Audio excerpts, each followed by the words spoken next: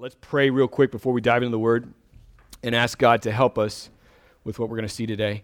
Heavenly Father, you are a gracious God. You are the Lord of hosts. Like that song says, Psalm 46. You bend the bow, you break the spear, you tell the wars to cease, and they listen to you.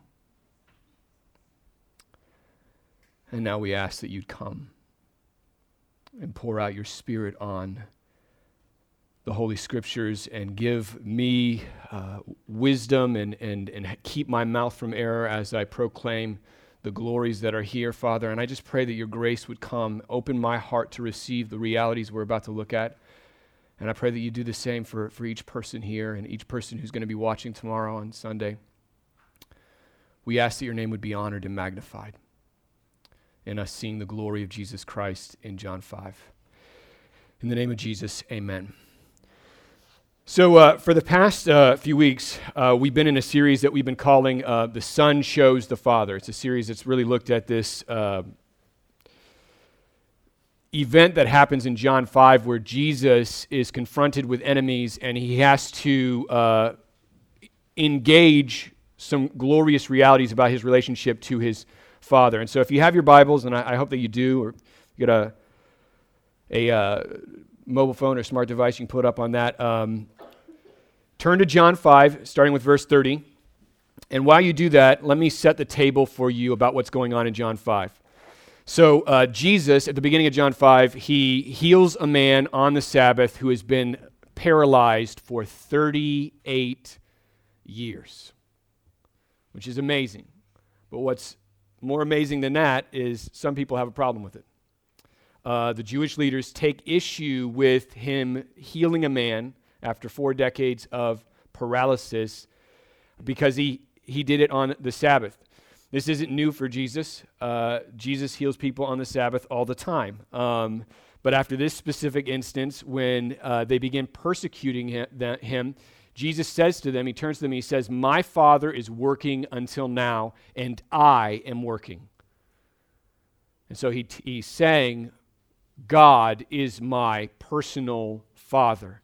And according to verse 18, their response to this in John 5 is they want him dead. They see this as a claim to deity from Jesus. He by claiming to be God's Son, he is claiming to be equal with God. He's claiming to be of the same essence. Like our kids are of the same substance. They're of the same essence for us. They are equal in terms of their value as human beings, as their parents. And so they hear Jesus say this, and they see it as a claim to deity. And Jesus spends all of John 5 saying, you're right. You're 100% right.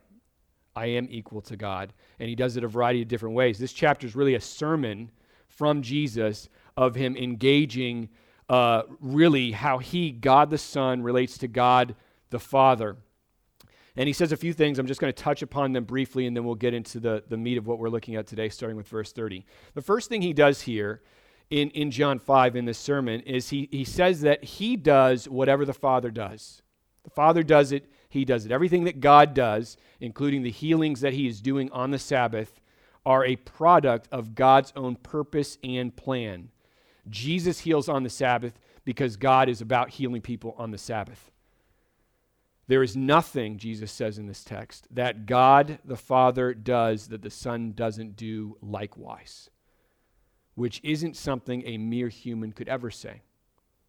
So he's affirming their accusation that he's claiming to be equal with God. Secondly, he says that the Father has given him all judgment. The Father has given the Son all judgment, which we saw means that not only that Christ is at the apex and reigning over the entire universe, but also that everything about our future eternally hangs on Jesus. How we view and receive Jesus determines how we view and receive God. God's purpose is that we would honor the Son just as we honor the Father. And that's explicitly what Jesus says, which would be impossible to do if Jesus wasn't divine, if he wasn't God the Son. We are judged on how we receive Christ, and this judgment manifests itself. We looked at this the second or third week in this series as whether or not we receive Christ with faith. If we receive Christ with faith, the judgment is that we have eternal life. And if we reject Christ, we receive eternal judgment. And last week we saw from Ephesians 2 that this life that Jesus is talking about here, that we receive, isn't just a light switch in our hearts, that if we ask Jesus into our hearts, he comes in, he turns on the switch, and all of a sudden we're alive. That's not the way that it works according to Ephesians 2. God makes us alive. He raises us from death to life. And it is from that free gift of life that we receive, believe, and enjoy Christ for all eternity. That's what this is. John 5:21 says it best. For as the Father raises the dead and gives them life, so also the Son gives life to whom he will. The life that we see in John 5 is a divine prerogative. It is a divine work, a divine act of God through Jesus. And so now we're here in verse 30. We're about halfway through this sermon that Jesus is preaching, and he begins this second half, this last part here, with a comprehensive statement in verse 30 that kind of draws together all these different threads that I just mentioned. He says in verse 30 this, I can do nothing on my own. As I hear, I judge, and my judgment is just, because I seek not my own will, but the will of him who sent me. If you remember verse 19, that sounds an awful lot like verse 19, where Jesus says that he can do nothing of his own accord, only what he sees the Father doing. The thing that's different about this verse here is that he gives a reason for that. He tells us why he only does what the Father is doing. He says, as he hears, he judges, and his judgment is just because he seeks the will of the Father, not his own will, not his own immediate desire or inclination. He seeks the will of the Father. And we just really have to think about what this means. Because it's interesting to think about Christ as the Son of God, not simply in his human form, having fleshly desires that he actually averts from. He says here that his judgment is just because he's not trying to gratify his human flesh. He's not appealing to his immediate needs. He is completely and totally committed to the will of his Father. He is dominated by the will of God, which means, think about this, every inclination, every impulse in his being is in perfect alignment with and submission to God. That is an awesome thing. That doesn't mean that he was never tempted.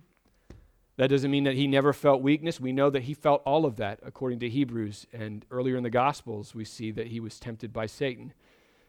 Yet he never submitted to it, not once. He was always in perfect lockstep with the Father. And if you're anything like me, sinful and broken, this right here is probably the most compelling evidence for Christ's divinity. That this could happen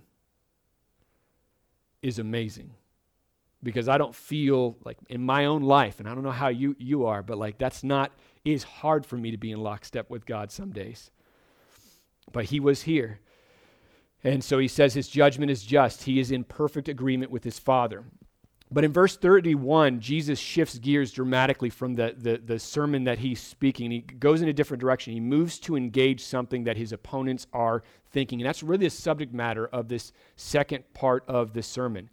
The objection that they have to him is never stated. I don't think he gives them room to actually mention it here. But the objection is obvious.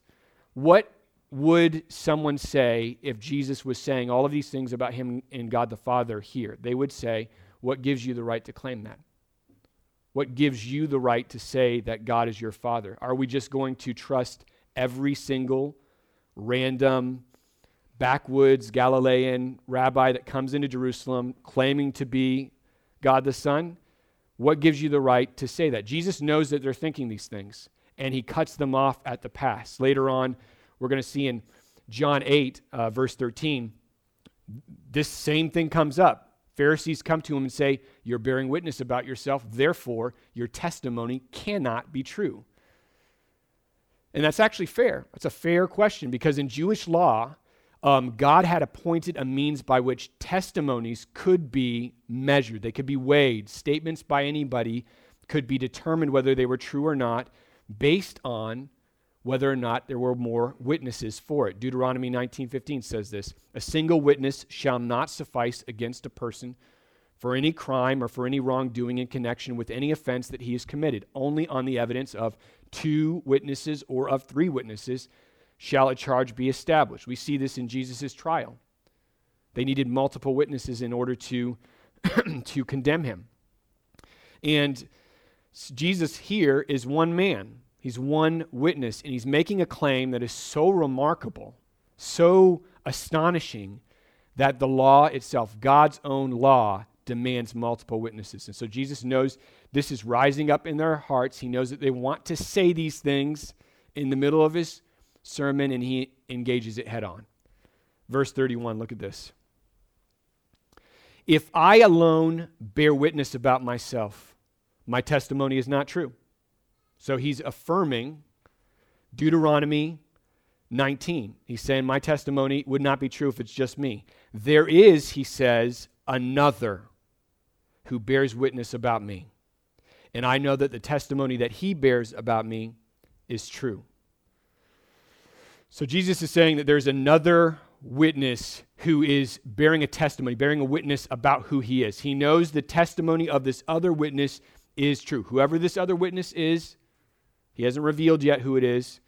He knows it's true. And so the question really, as we go into the second half of this sermon is that Jesus is preaching is, who is this other witness? Like, who is this person you're talking about that you know what he has to say is true? And Jesus is going to unpack this throughout the remainder of this chapter.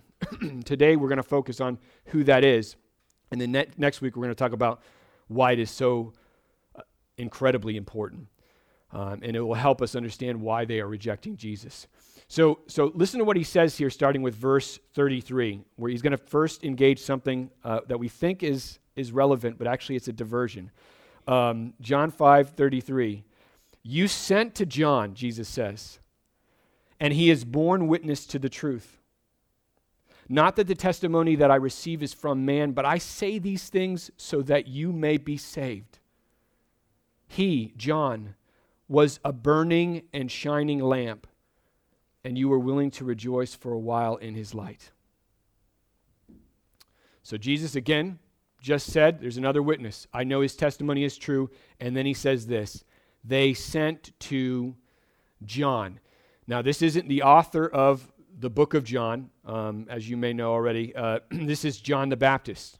Last year, we spent a lot of time with John the Baptist, both in John 3 and in John 1, and then there was a period that we were in the Benedictus, which is John's, a prophecy about John in the beginning of the book of Luke. And we spent a lot of time with John in 2020. In fact, our last service in John Muir Elementary, almost a year to this day, was the introduction to John the Baptist in this book, which I found interesting.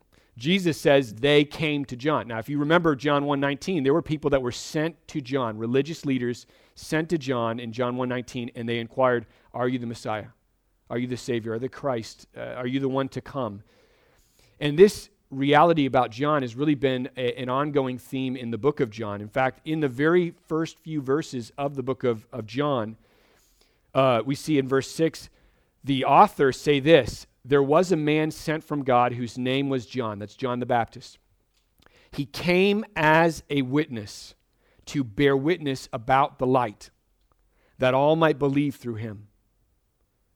He was not the light, but he came to bear witness about the light. The true light," that's Jesus, "which gives light to everyone, was coming into the world." So John the Baptist, this burning, shining lamp, according to Jesus, isn't the true light. He is shining a light. He's bearing witness to the true light, and he's sent by God. And what Jesus is saying is, this is why John the Baptist existed. This is why John the Baptist came. He was to bear a testimony of me. Jesus, or God, John was sent by God to bear witness to Jesus. I mean, and when When he first sees Jesus in John 1, I don't know if you remember what he said, but he looks at Jesus and he says, "Behold, the Lamb of God who takes away the sin of the world." This is John's life. John's life was for that moment, in any moment where he was pointing to Jesus. That's why he existed.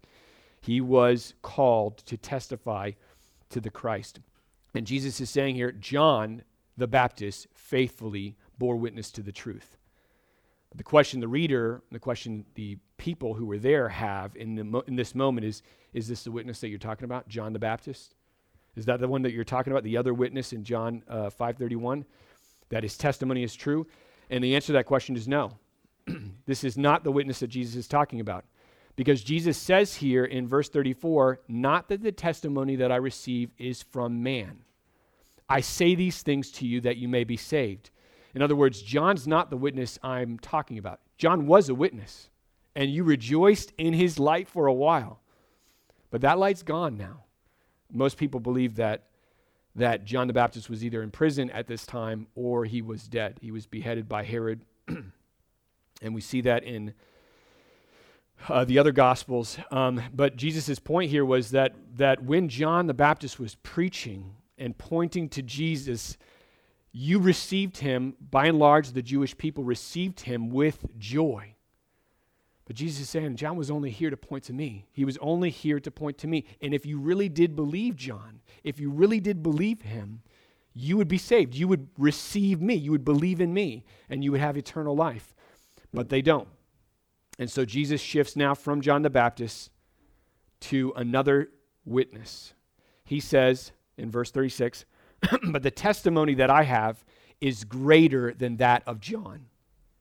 For the works that the Father has given me to accomplish, the very works that I am doing, bear witness about me, that the Father has sent me."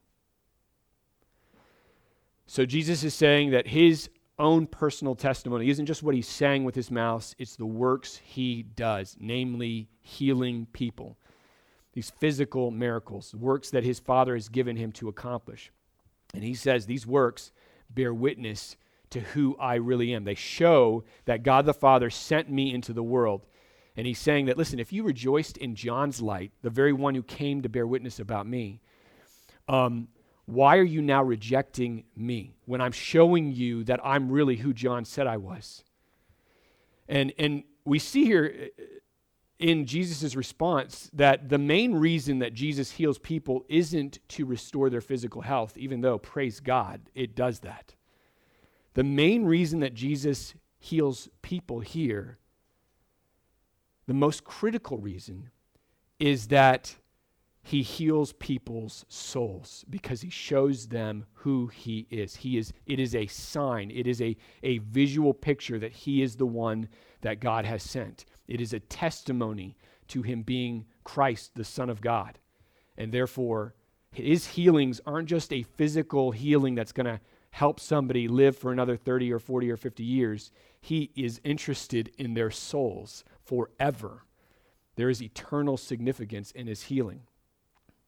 He is opening their eyes to see his glory. And so Jesus' witness here is greater than the witness of John. John was a lamp.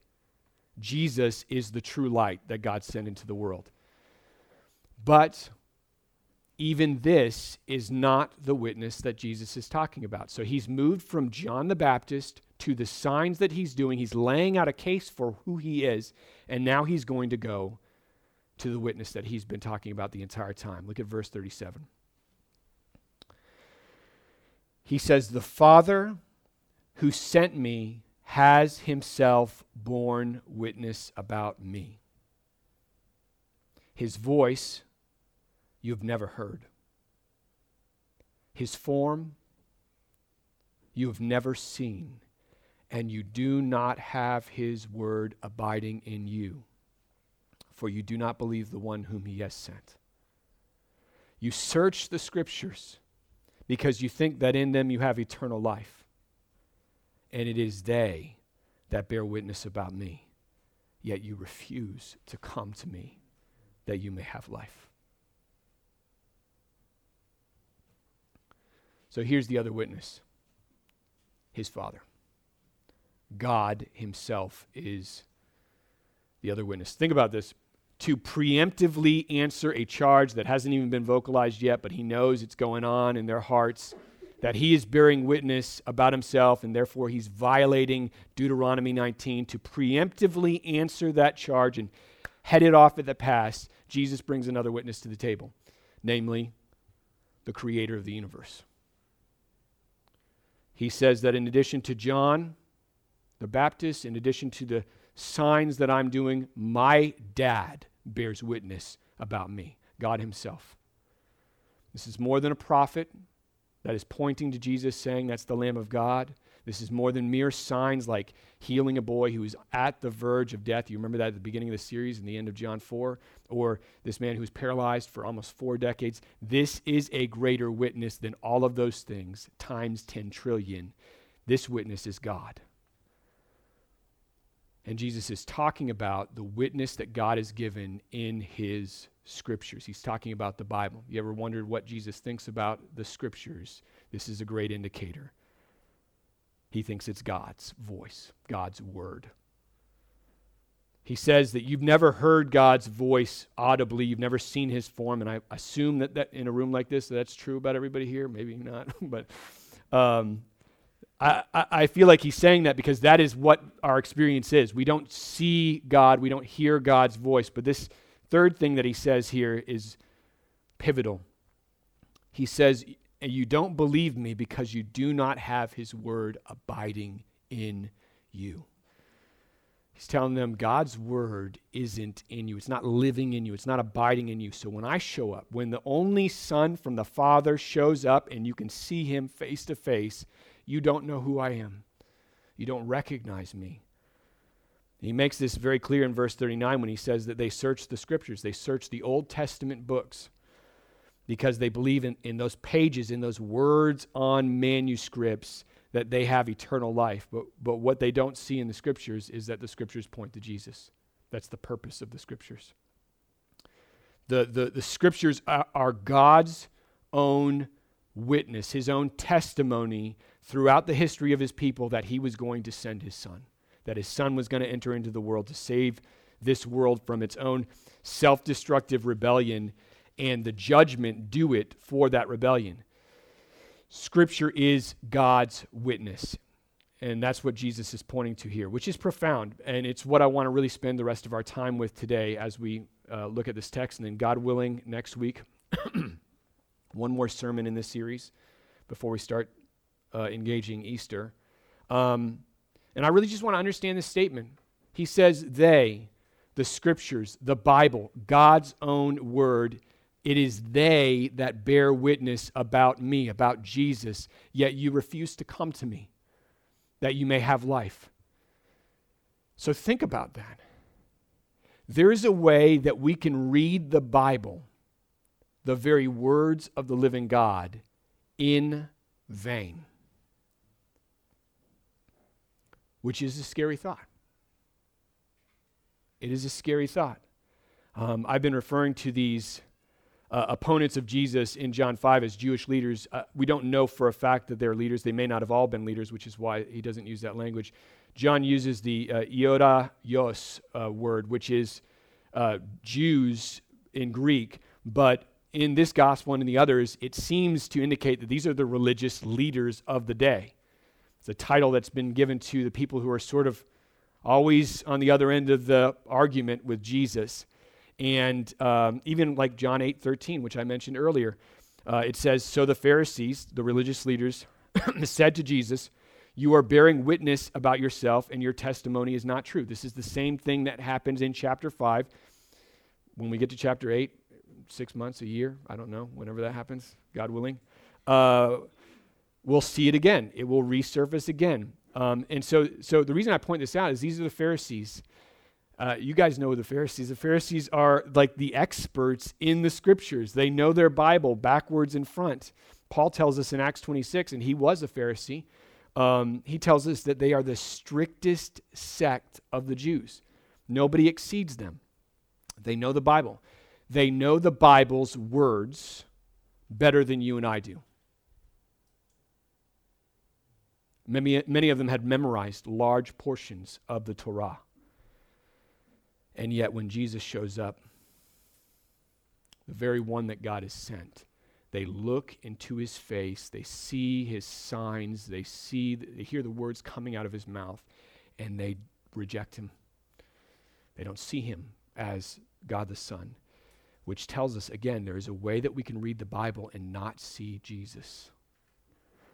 There's a way that we can know the Bible in deep, thorough ways and yet be unchanged by the realities that are in it, and that is a terrifying thought. A good kind of fear for a Christian to have, that we see Jesus when we go to the Word. Because the only way, Jesus says in this text, the only way that we can have eternal life is if we actually do come to him in the text. Is if we see him and receive him in the text. There is no life outside of Jesus. There is none. Absolutely none.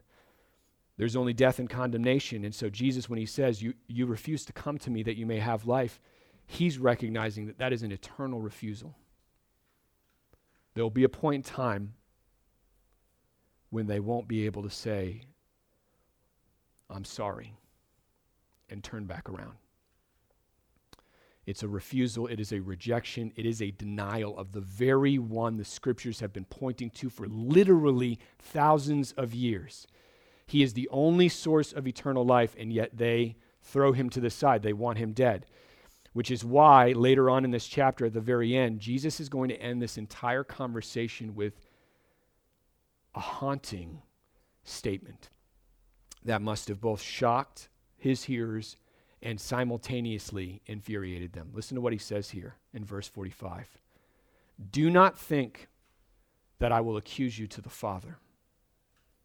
There is one who accuses you, Moses, on whom you have set your hope. For if you believed Moses, you would believe me, for he wrote of me. But if you do not believe his writings, how will you believe my words? Let me just tell you, if there was anybody listening to him right now who was on the fence about killing Jesus, that ended with this statement. He effectively ended any indecision about them wanting him dead. He just told them that on the last day, Moses, the one who they cherished, the one who they loved, the one who they've hoped in, the writer of the Torah, the first 5 books of the Old Testament, Moses is going to be the one who's going to accuse you. And the reason why is because they actually don't believe Moses. When Moses wrote those words, they don't believe him because they don't believe in Jesus. He is calling them unbelievers. Think about this. This is a brutal indictment because these are the elite religious leaders of that day. And yet they treat Scripture in a way that shows that they don't really believe in them. And so when the one that the Scriptures points to finally shows up, not only do they fail to recognize that that's the one we've been waiting for, but they hate him and they will do anything to silence him. And I wonder, when I was reading this, I wonder if any of the people who heard him in this moment, if Deuteronomy 18 entered into their minds. Let me read this text to you. God says to Moses in Deuteronomy 18, I will raise up for them, for Israel, for my people, for the Jewish people, God's people. I will raise up for them a prophet like you, Moses, from among their brothers. And I will put my words in his mouth. And he shall speak to them all that I command him. And whoever will not listen to my words that he shall speak in my name, I myself, this is God talking, will require it of him. And Jesus is saying, Moses was writing about me in that text. I'm the prophet of Deuteronomy 18. I'm the one who God has sent and commanded and given me words to speak. I'm the one coming in the name of the Father. Moses wrote of me. So here's the question. Like, what happened here for our own walk with God, like for our own pursuit of the glory of Christ in our lives? How is it possible to spend so much time in the Scriptures and miss the very point of the Scriptures in the first place, namely Jesus? Like, how does that happen for anybody? And part of this answer we're going to see next week, and so I would commend next week, if you're able to make it, please, probably the most critical aspect of this entire series.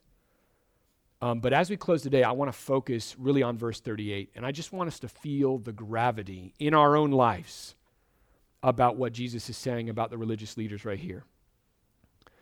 Are there ways that we can treat the Bible that do not lead to life? Or is there a way that people can treat the Scriptures that only lead to condemnation on the last day? Is that possible? And I think the answer Jesus is saying here is that yes. I mean, if the Pharisees, who spent their entire lives in the Bible, could miss the central reality of the book, then anyone could if they don't come to receive Jesus. That's the point of this exchange. It's not a clever story that was recorded for historical significance. This story was written down for our edification, for our admonishment. And so, what can you and I learn from this moment? Well, the first thing we should learn from this moment is that we must be creatures of the Word. We must be creatures of the Word. It is not sufficient to be a casual Bible reader. It's not sufficient to just read it when it's convenient or when I'm at church. The Scriptures were meant for us to press into them as though they were an ocean of glory every single day. Bible reading is not an obligation on like a reading plan, even though reading plans are fine. It's not just an intellectual exercise or an academic exercise. The Scriptures exist, this book exists so that we can meet with God, the living God, on His terms, in His words, for His glory. And so I don't want you to see the Pharisees and say, well, Jeremy, what good is Bible reading anyways? I mean, these guys read the Bible. They read it all the time, and it didn't do them any good, so why should I? Jesus is clear here. Their error isn't that they read too much of the Bible. That's not their problem. Their error was that they didn't see and embrace the glory that was there. They came to the Bible like it was an academic exercise, and they didn't see Jesus. And Jesus says to them, you do not have my Father's words abiding in you. He could tell that from how they were engaging Him, which means that they did not come to the Scriptures humbly with hearts that are open to hear God's word. They came with their own agenda. They came to commend themselves.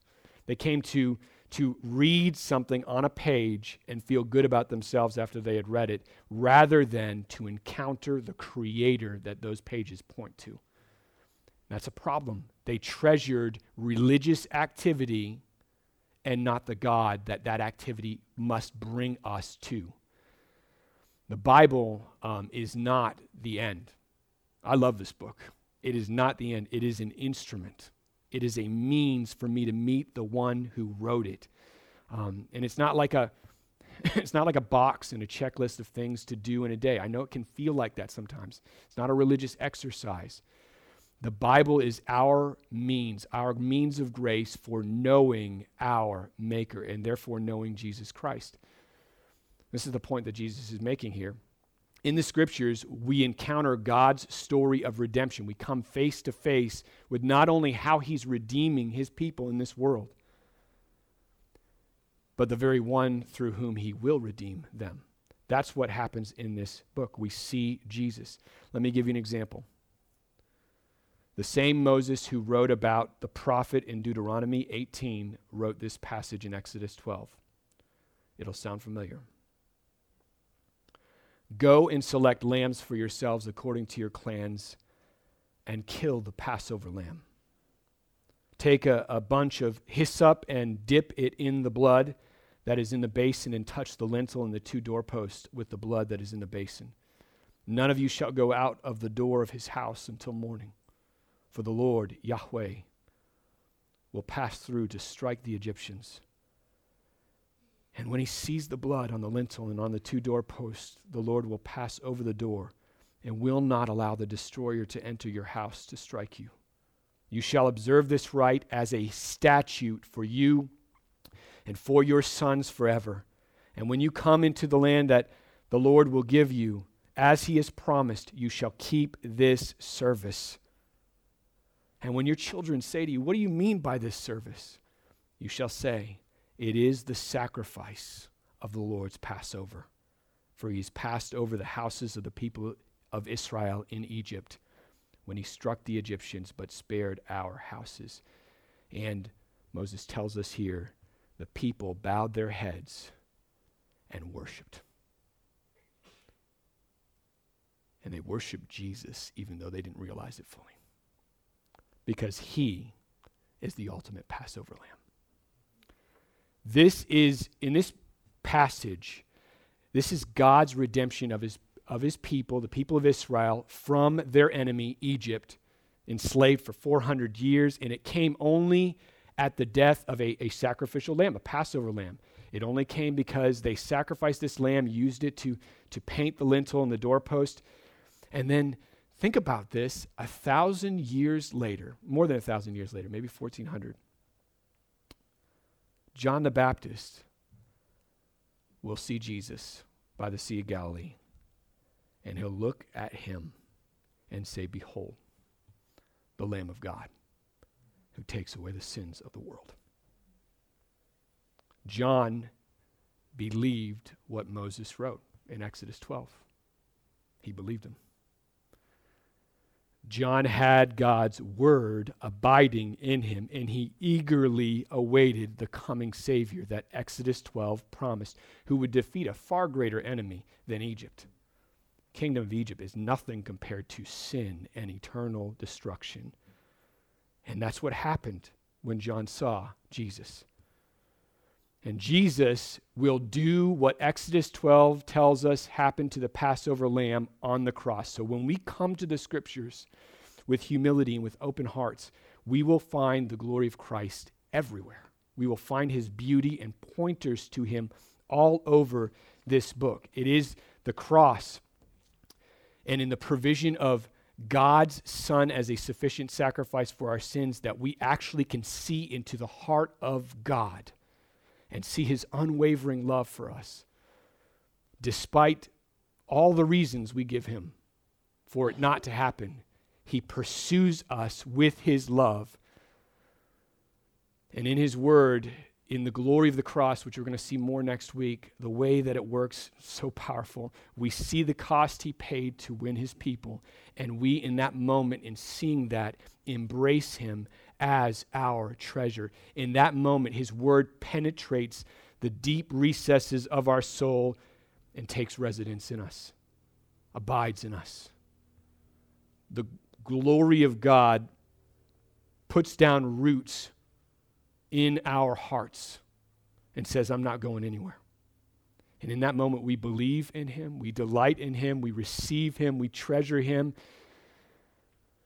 And this is why the cross is so significant to Christianity. It's the center of human history. It's the center of this book. Everything is pointing towards or flowing from the cross of Christ. And for those who have been gripped by this, for those who have God's word abiding in them, it is the center of our lives. And so in the next few moments, we're going to sing, as we always do. And if your faith is in Christ, I want to invite you to participate in communion, the Lord's Supper, if you're able to and you feel comfortable with it. There's single-serve communion cups out on the table if you don't have one now.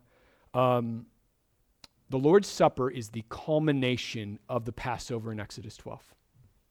It is the reverberation and the echo of John the Baptist saying, behold, the Lamb of God who takes away the sin of the world. That's what the Lord's Supper is. It's our celebration where we see the Lamb of God most clearly in the cross of Christ. And so I ask that as you partake in the elements today, the bread and the cup, I ask that as you come to them, I ask that you would consider the significance of God's word with the cross as its centerpiece, and that as you go through this week, endeavor this week and every week following to not do what the Jewish leaders did, but to come to the Scriptures with a soul hungry to meet with Jesus. A soul insatiably hungry to see him. I'm being real with you. He is present in the words of this book. His purposes, his plans, his thoughts. There is literally nothing we could read that is more worthy of our attention, our time, our affections, our devotions than the Word of God. And so, may we be creatures of the Word. May we saturate our souls in the oceans of God's glory in this book. And I can promise you this, if you come to this book with an open heart and humility, you will be met with a loving Savior in Jesus. He will come to you there in the words. I don't care where it is in the book, he will be there with you. And so let's do this. Let's not make the mistake of the Pharisees, the Jewish leaders. Let's be creatures of the Word. Let's pray. Heavenly Father, thank you for John 5. I mean, there's so many facets that we've already explored in the past few weeks, and it's just us staring into the immense chasm of your splendor and glory. I pray that you would give us hearts, Father God, that are hungry for your word.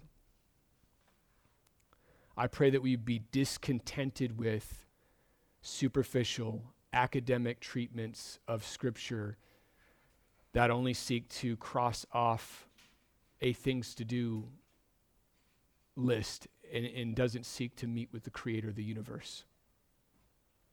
Grant us, Father, strength and wisdom to, whether it's rising early or staying up late or finding time in our lunch breaks or whatever it looks like, no matter where we are, for us to press into the glory of the cross in the Scriptures, to look at the Scriptures recognizing that everything is flowing to Jesus and everything's flowing from Jesus, and it's for me, from my God and Father, and that I can be with him here in his words, that his words can take up residence in me.